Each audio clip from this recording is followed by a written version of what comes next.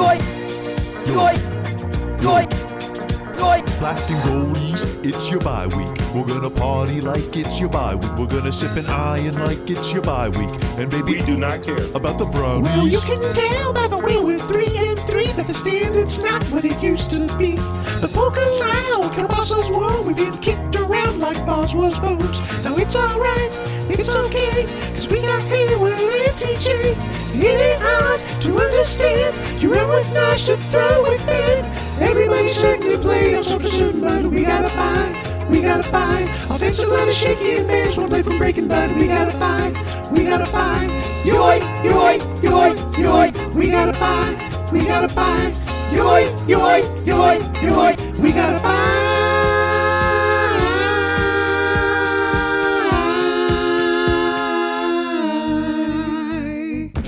Yoink! I'm not gonna worry about your level of concern.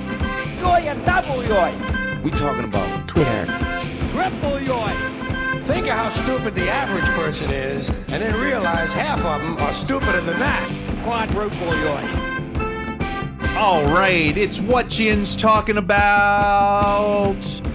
The conversation about the Steelers' social media conversation. I am your host, Kyle Kreis, here every week with not even a sidekick. It's more than that. This is a duo. It's Greg Benevent. Hello. I'm glad to be referred to as a sidekick, part of a duo, any of it. Not, when you think sidekick, I think like Robin, but this is not Robin. This is like, this is like a Michael Keaton Batman up there with the George Clooney Batman. I certainly appreciate it. I thought of both of us as George Clooney, but yes. Okay. Well, yeah, I feel more of a Val Kilmer Batman myself. All right. Well, if this is your first time listening, we are the podcast that looks at Steelers Twitter, Steelers social media conversation, and highlights and lambasts all the hottest and worst takes, all the hyperbole, all the speculation, and just all the dummies.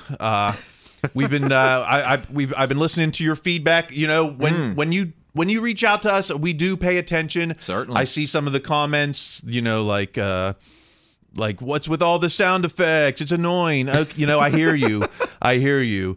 But just like Coach T says, we do not care. So, and what's with the, there's a stutterer on the mic. Yeah, I might be a stutterer somewhat. Greg might have a respiratory condition. All right.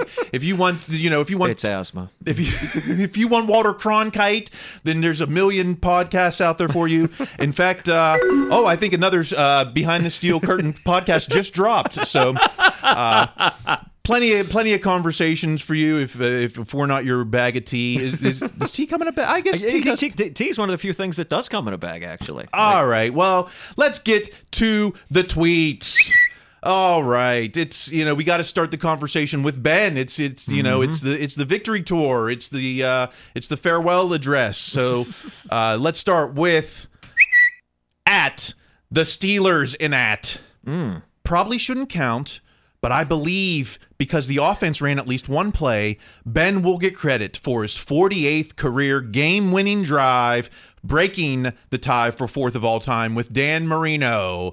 So another notch in Ben's belt, even though it wasn't fourth quarter heroics necessarily. Absolutely. I do believe this should count as a game-winning drive because, again, I don't have in front of me the other, 47 to 48 career-winning drives that Dan Marino had. So who's to say all of them were going 90 yards in the Florida sun against the defense with a minute to go? Yeah, and even, I don't know. I don't want to get on the Bash Ben bandwagon, but he did have a couple drives in the fourth to really seal it with a Ben being Ben fourth quarter victory. But instead we had to go to overtime. Yes. So should this his out of 48 career game winning drives, is this the 48th greatest? I think it very well could be, if only because Brian St. Pierre got credit for that one when Ben didn't start. Ben's rookie year. But yeah, it's I think what is to keep in mind though about your 48th best career game-winning drive is it's still a game-winning drive. Still ended with a win, even if Everything hurts. so. But let's get to the Ben bashing. Of course, it's Okay. at Tommy Jaggy, my Twitter nemesis. Yep, there are big issues here. It starts with Ben Roethlisberger and his inability to put up strong offensive performances against bad defenses. How strong of a performance do we need? Do we just need to win the games, or do we need strong victories? I mean, as an overly emotional person myself, I would love a strong victory, a game that's over in the second quarter, but alas, winning by a lot of points does not help you like climb the polls in the AFC North. So Yeah, or are we trying to get on the power rankings here, or are we just trying to get into the playoffs? Let's move on to at John Mancuser Jr. Ben Roethlisberger looking like he's throwing a medicine ball every time he drops back. Does he have a point there, or? I mean, I think his larger point, as I read it, is Ben Roethlisberger is 39 years old. That's what I got out of it. Ben does not look like he did when he was 22. Sure, I think it's a kind of funny line. I think it's a bit of an exaggeration, but yeah, there are moments where Ben drops back, and you're like, be okay. Yeah, please don't get hurt. We saw, I think his deep throws were only 1 for 5 on 20 yards plus, which we're not expecting to see those anyway. If you're a Steeler fan at this point in the season, or in this point in the last 2 seasons, you shouldn't be banking on the deep throws. But he was 1 for 5 on deep throws, and the one was money to DJ there. So that was a good one, yes. So he might be throwing a medicine ball 1 out of every few times, but he's still got the Nerf zip. How about this? At Mic'd Up Sports 1, Ben still dealing with that significant hip bruise. Sources close to the situation say the bruising is all the way from his hip to his kneecap. That sounds painful. That sounds painful. I mean, that also sounds like the kind of thing that you'd think would happen like every time someone is hit in the side by a National League outside linebacker. But yeah, that's a very close source if they were able to see Ben like having taken off his pants to see like how he looks. That is, so I trust this report quite a bit. If you saw Ben's hip bruising, you might be a team source. You're right. But let's look at Ben's protection stats though.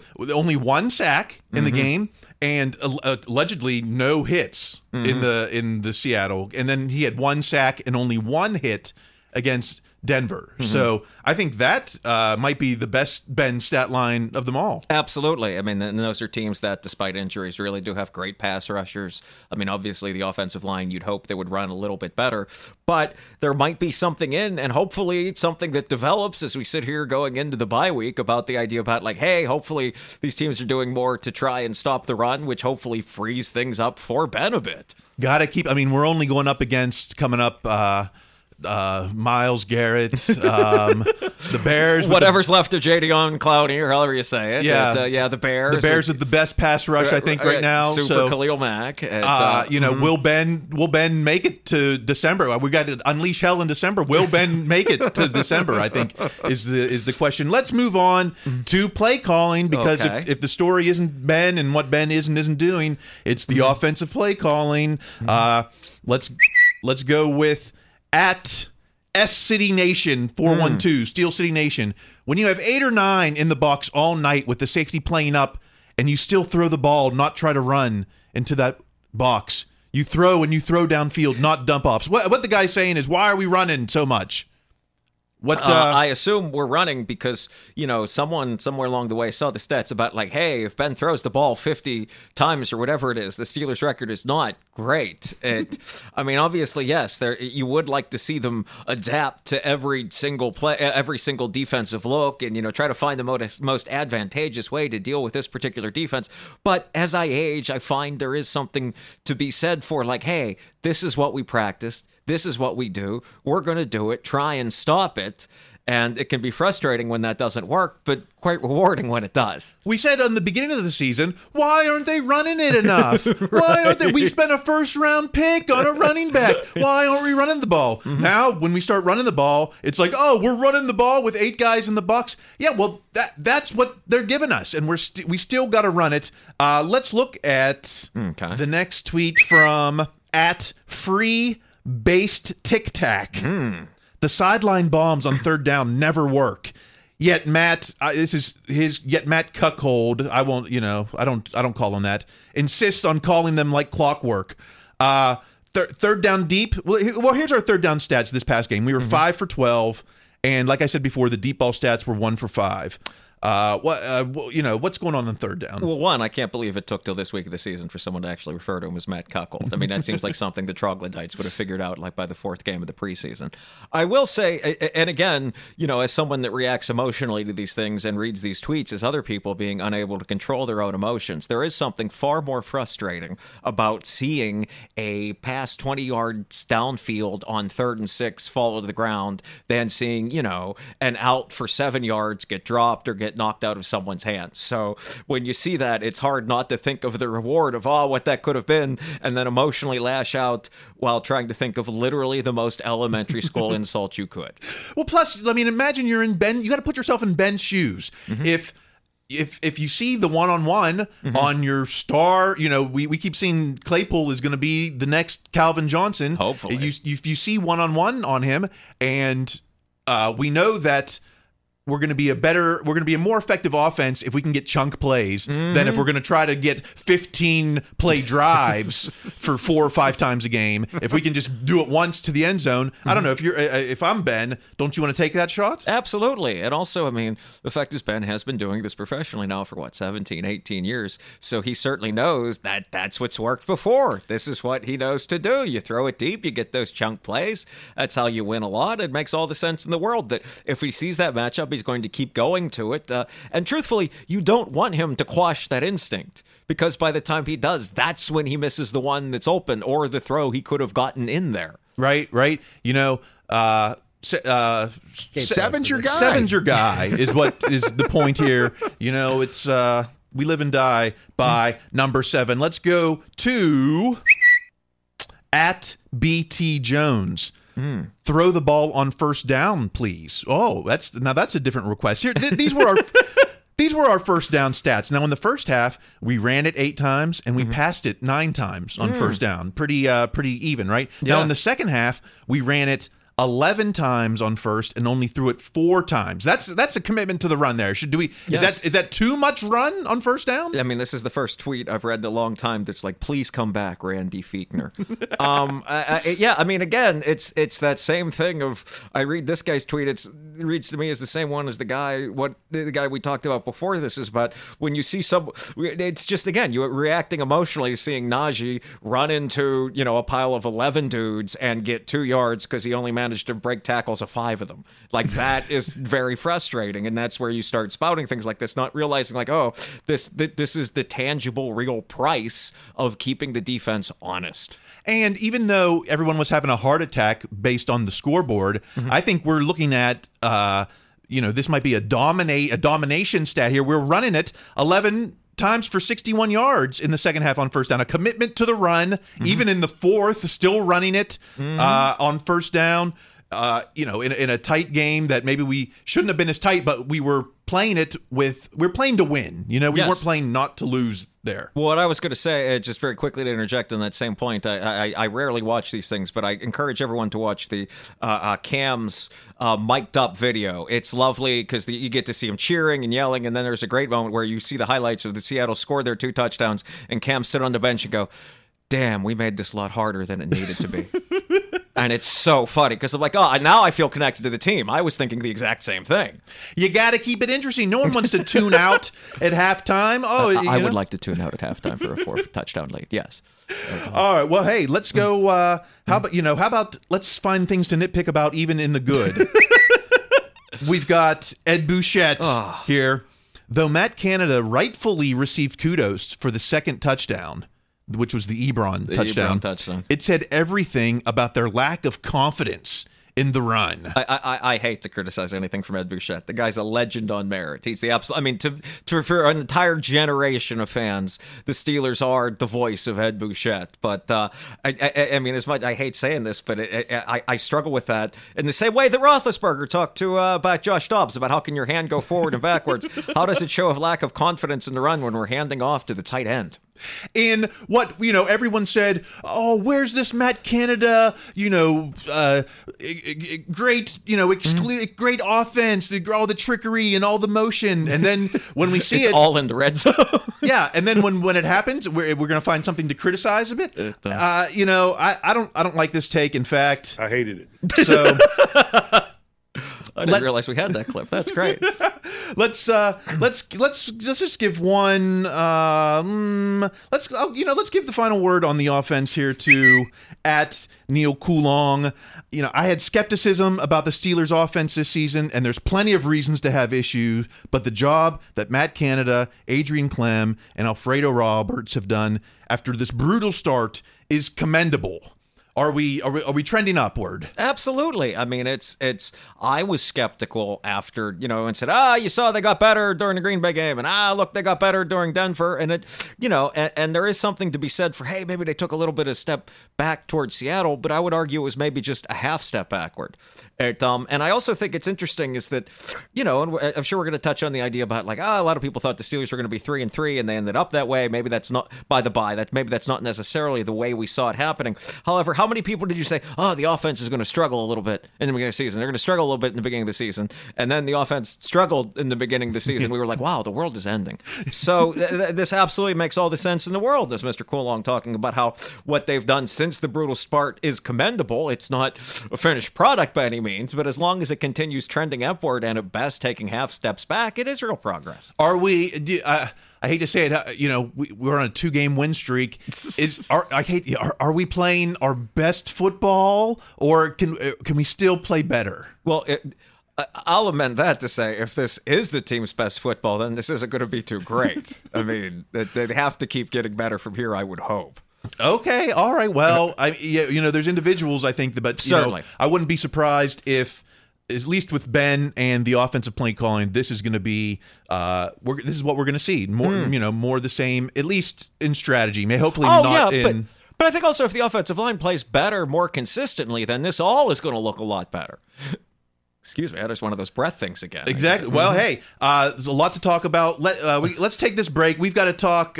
We got to get to the defense. So much defense to talk about. Between Cam and TJ and just the rest of the defense. Some people aren't that happy with the D. Plus, we got to get into maybe some special teams and.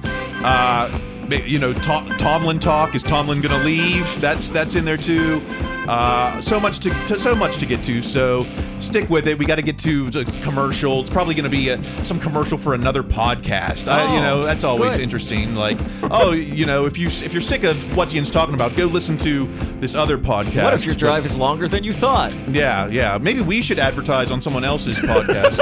I don't know. Maybe Mike Beck. What's your going rate right now? All right, hold on. We'll be back.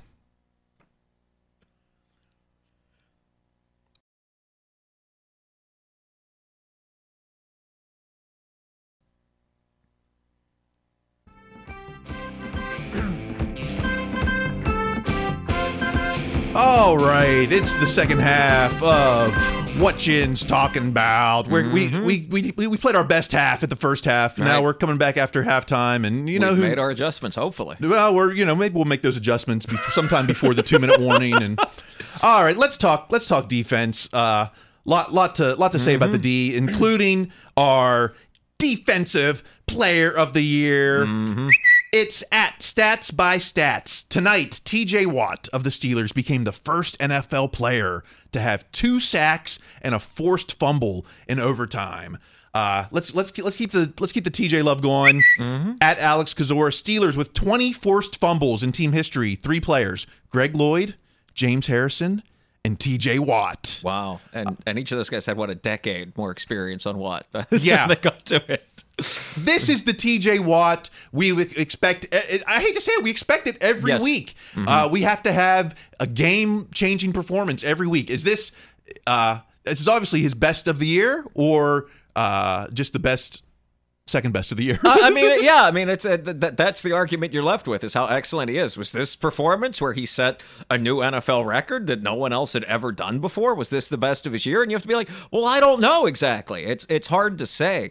I mean, the thing that struck me when I thought about it a little bit later is the Steelers are 3-1 in games that TJ plays, and 3-0 in games in which he plays healthy. So it's kind of hard, or games he finishes, I guess. If you want to, I forget exactly when he went out in the Raiders game. I want to say it was late in the first half, but it could have been early in the third. Regardless, that's the reason I could never be truly down on this team. They could be terrible, they could everything else, and they could also win every game because of players like this. They're going to, they'll have a chance no matter what. Is this we may have seen the passing of the torch literally in this game. Ben went from the guy who won games for you in the fourth, and now maybe it's TJ who wins games for you in the fourth. Can you rely on a defensive player to be your game-winning performer there at the end? I don't know if you necessarily can. I think that becomes a little more plausible to me when you had 3-4 guys blocking TJ on that the play where he forces the fumble. But it was interesting just because when you said the idea of Ben passing the torch, and what I immediately thought of was not TJ, but that truly incredible run by Najee where he catches the ball and gets enough yards to make the Boswell field goal in regulation, plausible. Oh, and that's what I thought of a passing of the torch. Ben literally passing this ball 4 or 5 yards, and Najee going through 2 guys. Very key play, underrated play. That's right. That might have been. You might consider that a game-winning play in some senses. Exactly. If they'd been able to stop or not, whatever happened with the refs at the end, which thankfully we don't have any tweets about. But yes, and that I think if we don't get to overtime, I think that's what we're talking about in terms of passing the torch.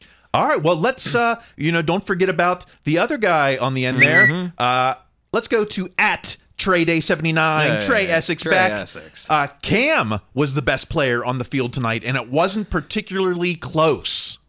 I mean, I'm not sure when, Mr. Essex tweeted that. I mean, you could have tweeted that in the fourth quarter and maybe been right. It's a little harder to maybe tweet that at the end of the game. But what a lovely debate to have. Who was the best player in the field tonight? Was it Cam or was it TJ? Perhaps we'll never know. We've seen Cam, at least Collinsworth was bringing it up all game, basically holding the lineman with one hand and then making the tackle with the other. Yes. So, I mean, I don't even know if we've seen Mean Joe himself do things like that on the field. And certainly not against other guys that were really committed to working out too, not guys that were smoking cigarettes after the game, that kind of thing. Well, let's keep the case for Cam going. We've got @Subburger. Cam Hayward now tied with Joey Porter for 5th all-time sack leader. That's quietly going up the ranks there. I mean, Joey Porter is 5th all-time there. Right. And also, again, I mean, it's not like the team specifically has Cam to rush the passer. If that happens, that's great. But it's not what he's really his main focus of what he's doing every time. I mean, it gets back to what you said about the one arm thing. It shows about how just dominant he is. It's in the course of doing his job. Oh, I would also like to sack the quarterback. How about PFF, my favorite stat, at least this week? Sure. At PFF, the highest graded defenders this season. Number 2, Aaron Donald. Number 1, Cam Hayward. It is always lovely. And again, I have little use for PFF except in moments like this. I love when there is something great about you can always use the Steelers for social media engagement. You can either troll the Steelers fans or troll people that don't like the Steelers with something like this.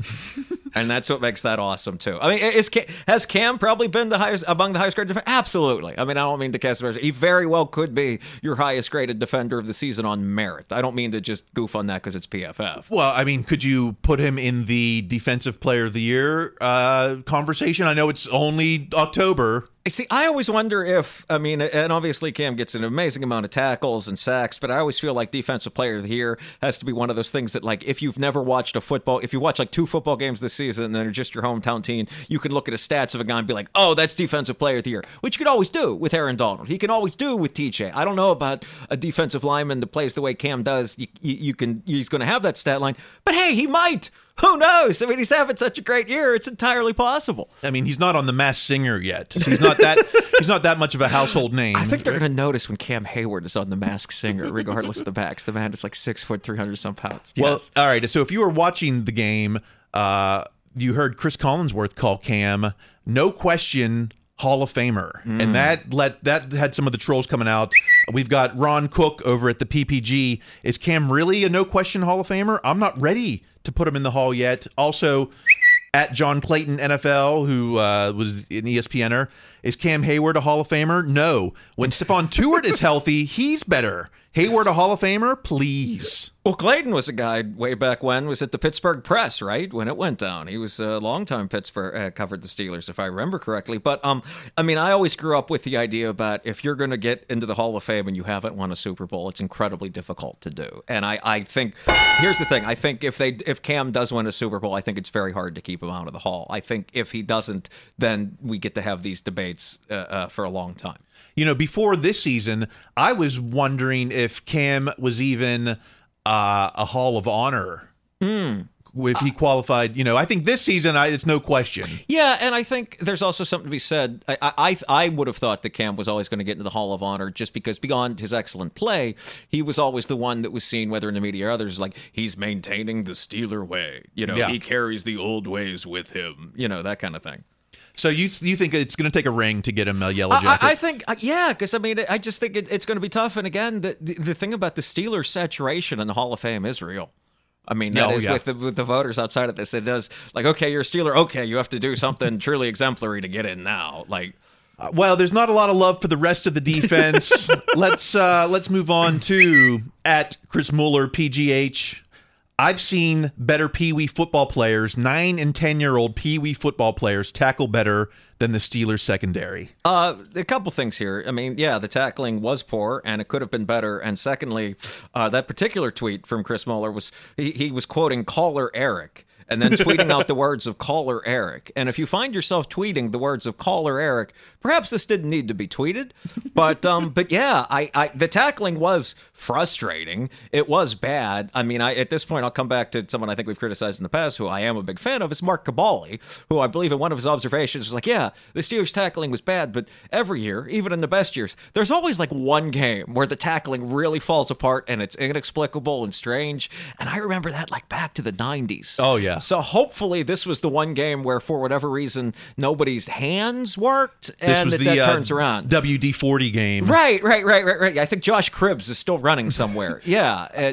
Although, we should give credit. There was some good tackle. Trey Norwood, I think. Oh, absolutely. A good game on the tackle. I love Trey Norwood, yes. And then that might be it. Yeah, exactly. The 7th round pick fighting for the job. Yes, absolutely. He had the big tackling going. Mm-hmm. What about everyone's favorite troll at Mark Madden X?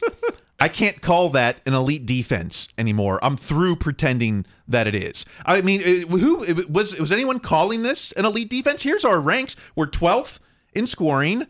We're 13th against the rush, and we're 20th against the pass. That seems middle of the pack. That seems utterly middle of the pack. I think it was an elite defense up until like the second quarter of the Raiders game. I mean, I think it was elite against Buffalo. I think when guys started getting hurt, its elite potential, kind of dropped a bit. But again, this entire debate comes back to, how do you define elite? Which is, the angels dancing on a pin of football nerds.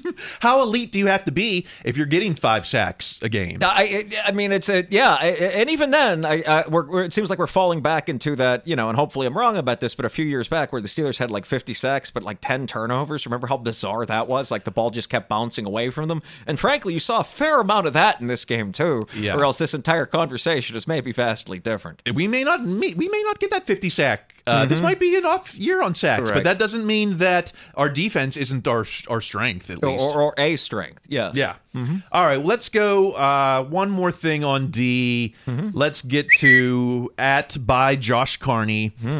There's not a single thing Robert Spillane does better than Devin Bush. Full stop. Why are we seeing Robert Spillane out there instead of Devin Bush and Schobert? I mean, I wondered that same thing myself. I mean, what I kind of thought, and I didn't hear anyone back this up, and maybe I'm wrong, I don't know, but I can see getting frustrated with, okay, guys the Seahawks have walking in off the street, ripping off like 15-yard runs in the third quarter, and being like, all right, Geno Smith is out there. I'm going to roll the dice with this one guy who knows how to do one thing, and that's tackle the runner. I can see that, but I again, it's very hard for me to make that mental leap to like, okay, this is worth taking Devin Bush off of the field. Now, I hate to be one who speculates, but I'll throw this out there. We've been seeing Spillane in the dime package with where the rest of the front is usually number 8, number 56, and number 90 out there. So that means Spillane is like the fourth guy in that area. Now, because he can run vertical north and south and meet the guy at the line of scrimmage, is he kind of, in case, a QB contain situation or, a check down on third down where you got to stop him before the sticks? Is that why he might be your best situation in there? I would assume, just because I would note in every situation you referenced there, it didn't require Spillane covering a person for much long at all, if indeed he does. So that's where I'm like, sure, that makes sense. Yeah, if he has to either A, not cover somebody, or B, do it for like a second to the point where he reaches out or something. Because, what we're not seeing from Devin Bush, we've seen a couple sacks, but we're not seeing, not that he ever was, the run stopper of Vinnie Williams, of a Lawrence Timmons, it's just he's not that role. Well, what I'm hoping, and I know there has been some pushback to, hey, Devin Bush hasn't been, the superstar we hope for at this point. And there's also an argument for, hey, he's returning from an injury. He's only played but so many games. What I like to think is, if nothing else, and I don't know if this is the case, it's just by simple virtue of having Bush out there over Spillane, that makes you the other team just a little bit more reticent to throw the ball over the center of the field, to throw to the tight end, to throw to the wide receiver in the middle there. Just by having that rangy guy makes them at least reconsider that play call, if not avoid it entirely. And it doesn't matter. It doesn't have to look pretty, right? Right, Coach? We're not worried about style points. Tell 'em. All right, let's move. Let's talk special team. We never talk special teams. Here's the tweet from Jay Hartman Pitt right here at BTSC. Big Press is the Steelers MVP so far. This is first half tweet. Now, I think maybe first half MVP, maybe? Yeah, I mean, Big Press was pretty good. I know he had the rough punt in the second half there, but he also had a great punt in overtime. Besides the punt that was pretty atrocious, I think they were all within the 20. I mean, there might have been one that went into the end zone, but I think they were all down within the 20. Good game from him. And let's go to at DVE Randy Botman. This is the best Boz moment in Pittsburgh since Boz Scaz played a free show for 40,000 people, and there was an all-night traffic jam. Was this Boswell's biggest moment? I mean, having made so many kicks in the playoffs, it really can't be. But the biggest Boswell moment in a while, sure, absolutely. I mean, it's this conversation is entirely different if he misses any of those kicks, very few of which were like from 25 yards. That's right. We've had the bigger kick might have been the one to get 20 points. Right. The regulation one was huge. Yeah. What the biggest Boz moments I can think of, there was AFC playoff win, 2015. Yeah. Since the playoff win against the Bengals, I think. Yeah. That's the Vontaze Perfect Goes Nuts game, yes. Oh, the Joey Porter won us the game. That's right. That was the Joey Porter, yes. And then in 2017 is the year he went to the Pro Bowl, and he had game winners that year. I think it was maybe 3 out of 4 weeks, like Cincy, Baltimore, Green Bay. So, it's hard to find the greatest. Right, exactly. That's another difficult thing to find. I mean, you could do a whole separate podcast about what is the best Boswell kick. I mean, it's preposterous. And just for the record, highest field goal percentage since 2019. Number 1, Chris Boswell, 93.7%. That's a number you don't see in sports. It is astonishing. I mean, and just looking at, you have it printed up here, it's actually higher than Justin Tucker, who very well could be and probably is the greatest kicker ever. So that it really says a lot. And again, I mean, I know they're in the same division, but folks, the weather is rougher in Pittsburgh than it is in Baltimore. Yeah, and the fans are all right. Let's move on. Let's go to we're already there's so much going on. We're already at we're over a half hour. So let's just do a speed round of some miscellaneous things. Sure. How about at Mic'd Up Sports 1, Ray McCloud outsnapping James Washington 52-8. It's bonkers. I mean, it is surprising to me. I always think, my mother refers to her dog sometimes as Ray Ray, and it's hard for me not to look at Ray McCloud as like that same size as, a Basset Hound and just going to be hit and broken into pieces. I mean, it surprised me, and it didn't seem to necessarily work in a way that I could ascertain. I mean, I would certainly rather have James Washington out there more often, but not everyone does the same job. They thought Ray could do this for a reason, and maybe eventually they'll be validated with that. I think the official reasons we got, because I assumed, Washington wasn't 100%. That's what I'd assumed too, yeah. But, the answer we got from Tomlin and then from Ike Hilliard was it had to do with matchups, and because Ray has been backing up Juju all year, they felt more comfortable with him in the slot. Does any of you buy in any of that? I mean, yeah, I absolutely buy all that, because I know that they take very seriously the idea about these, we think of, it's wide receivers, and interchangeable. Well, they don't. I mean, they really do see these as highly specialized, unique positions because they are. They require different skill sets and different training. So, yeah, when you put it that way, it does make more sense that, Ray would back up Juju. But as soon as I say that, the one thing I can think of is, Juju catches a 4-yard pass on 3rd and 5, and 2 dudes are hanging on him, and he carries them for the first down. Whereas, if Ray tried that, he'd get evaporated. Are we going to see James Washington more, or is this kind of are we seeing what his role is, and it's not really that much of a contributor? I hope we see James Washington more. I mean, for me, James Washington is frozen in time catching that deep touchdown pass from Doc against the Browns, where he was like lying down at the end of it. But I hope we see him more. It seems like he has a lot more to offer for a team that, even at this date, is still offensively challenged in many aspects. We can't verify that that's true, but it certainly sounds right. Okay, thanks, Tucker. All right, let's go to let's talk. Let's talk post-game press conference at Big Rashad. This has got to be a top 5, maybe a top 3 moment in Mike Tomlin press conference history. If you missed it, let's hear it. I hated it. I hated it. That's all I'm gonna say. It was an embarrassment.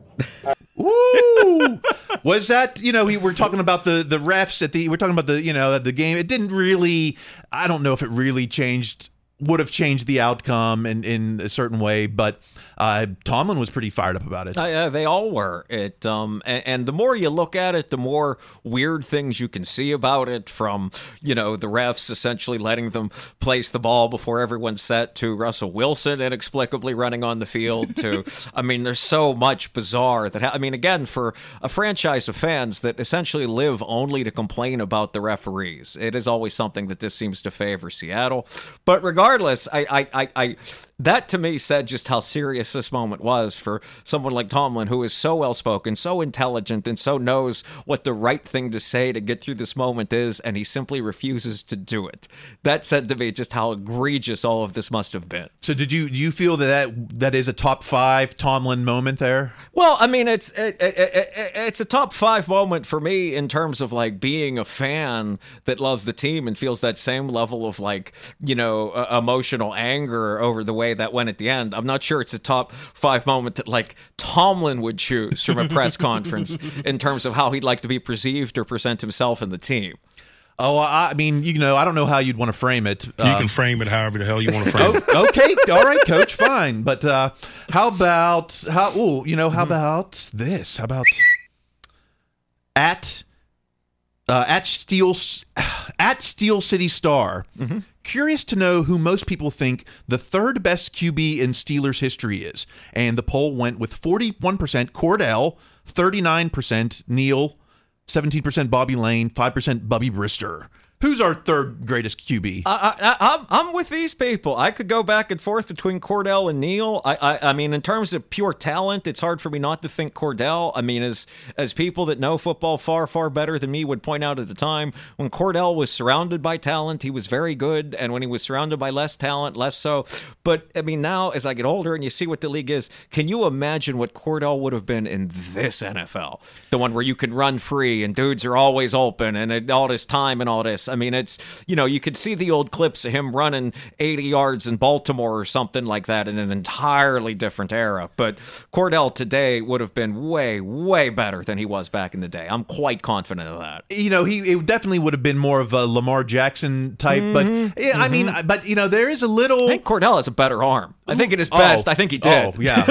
I mean, who can forget the Hail Mary in Colorado? Right. But, he was not necessarily a system quarterback. Right. He very much liked the backyard ball, and which, I'm all for too, but I don't know. Sometimes I think there's a little revisionist history with Cordell. I think maybe O'Donnell might have been maybe the better pure quarterback. Oh, for sure. And both of them look great when Yancey Thigpen was there. Yeah.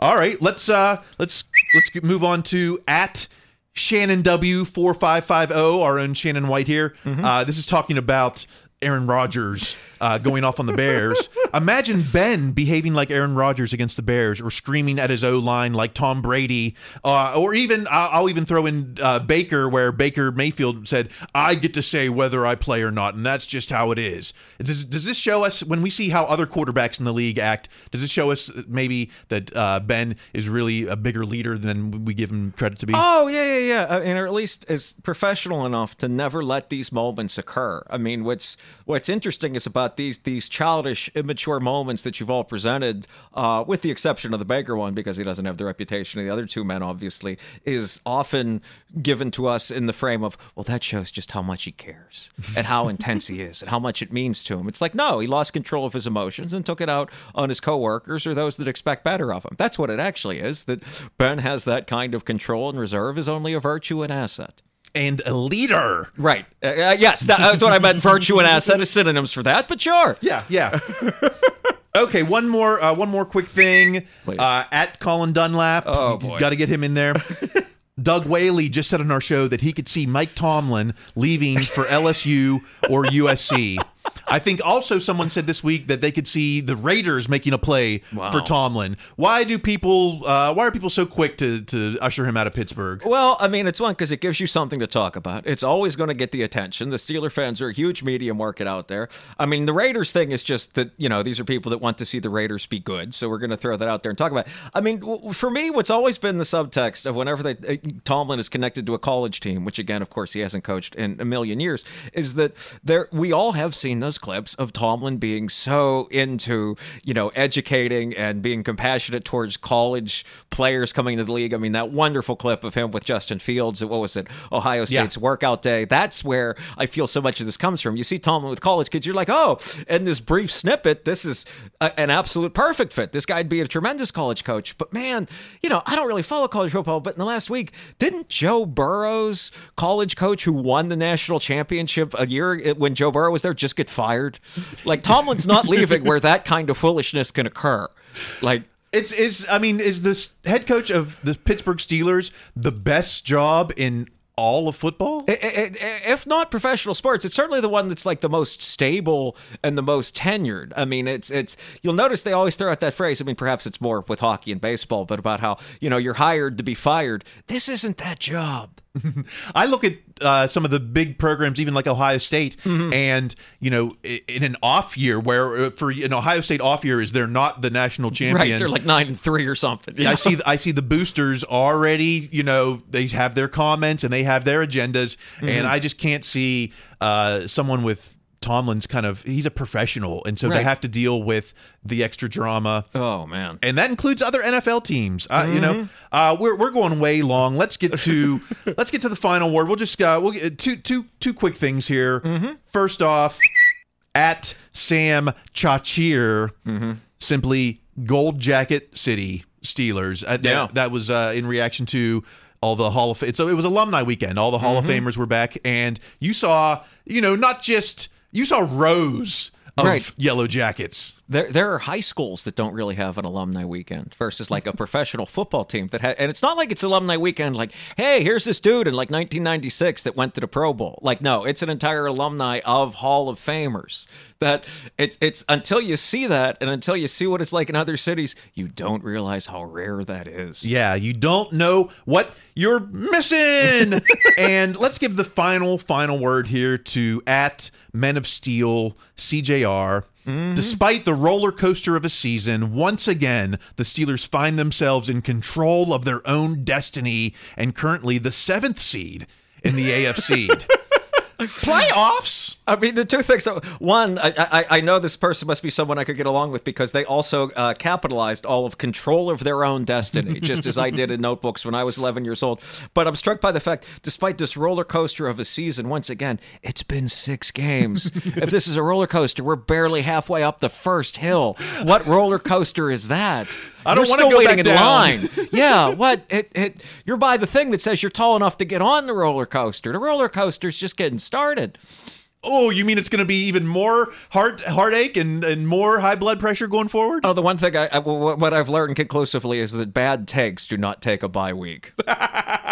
And with that, we should probably wrap it up there. I'm Kyle Kreis. You can follow me on Twitter @Kyle Kreis. Greg, where are you on the internet? I am @Greg Benevent on Twitter and Instagram. That's GREG, B as in boy, ENE, V as in Victor, ENT. All right, and until next week when we're ready to take on some AFC North football. Until then, be the standard or just chill. Just chill.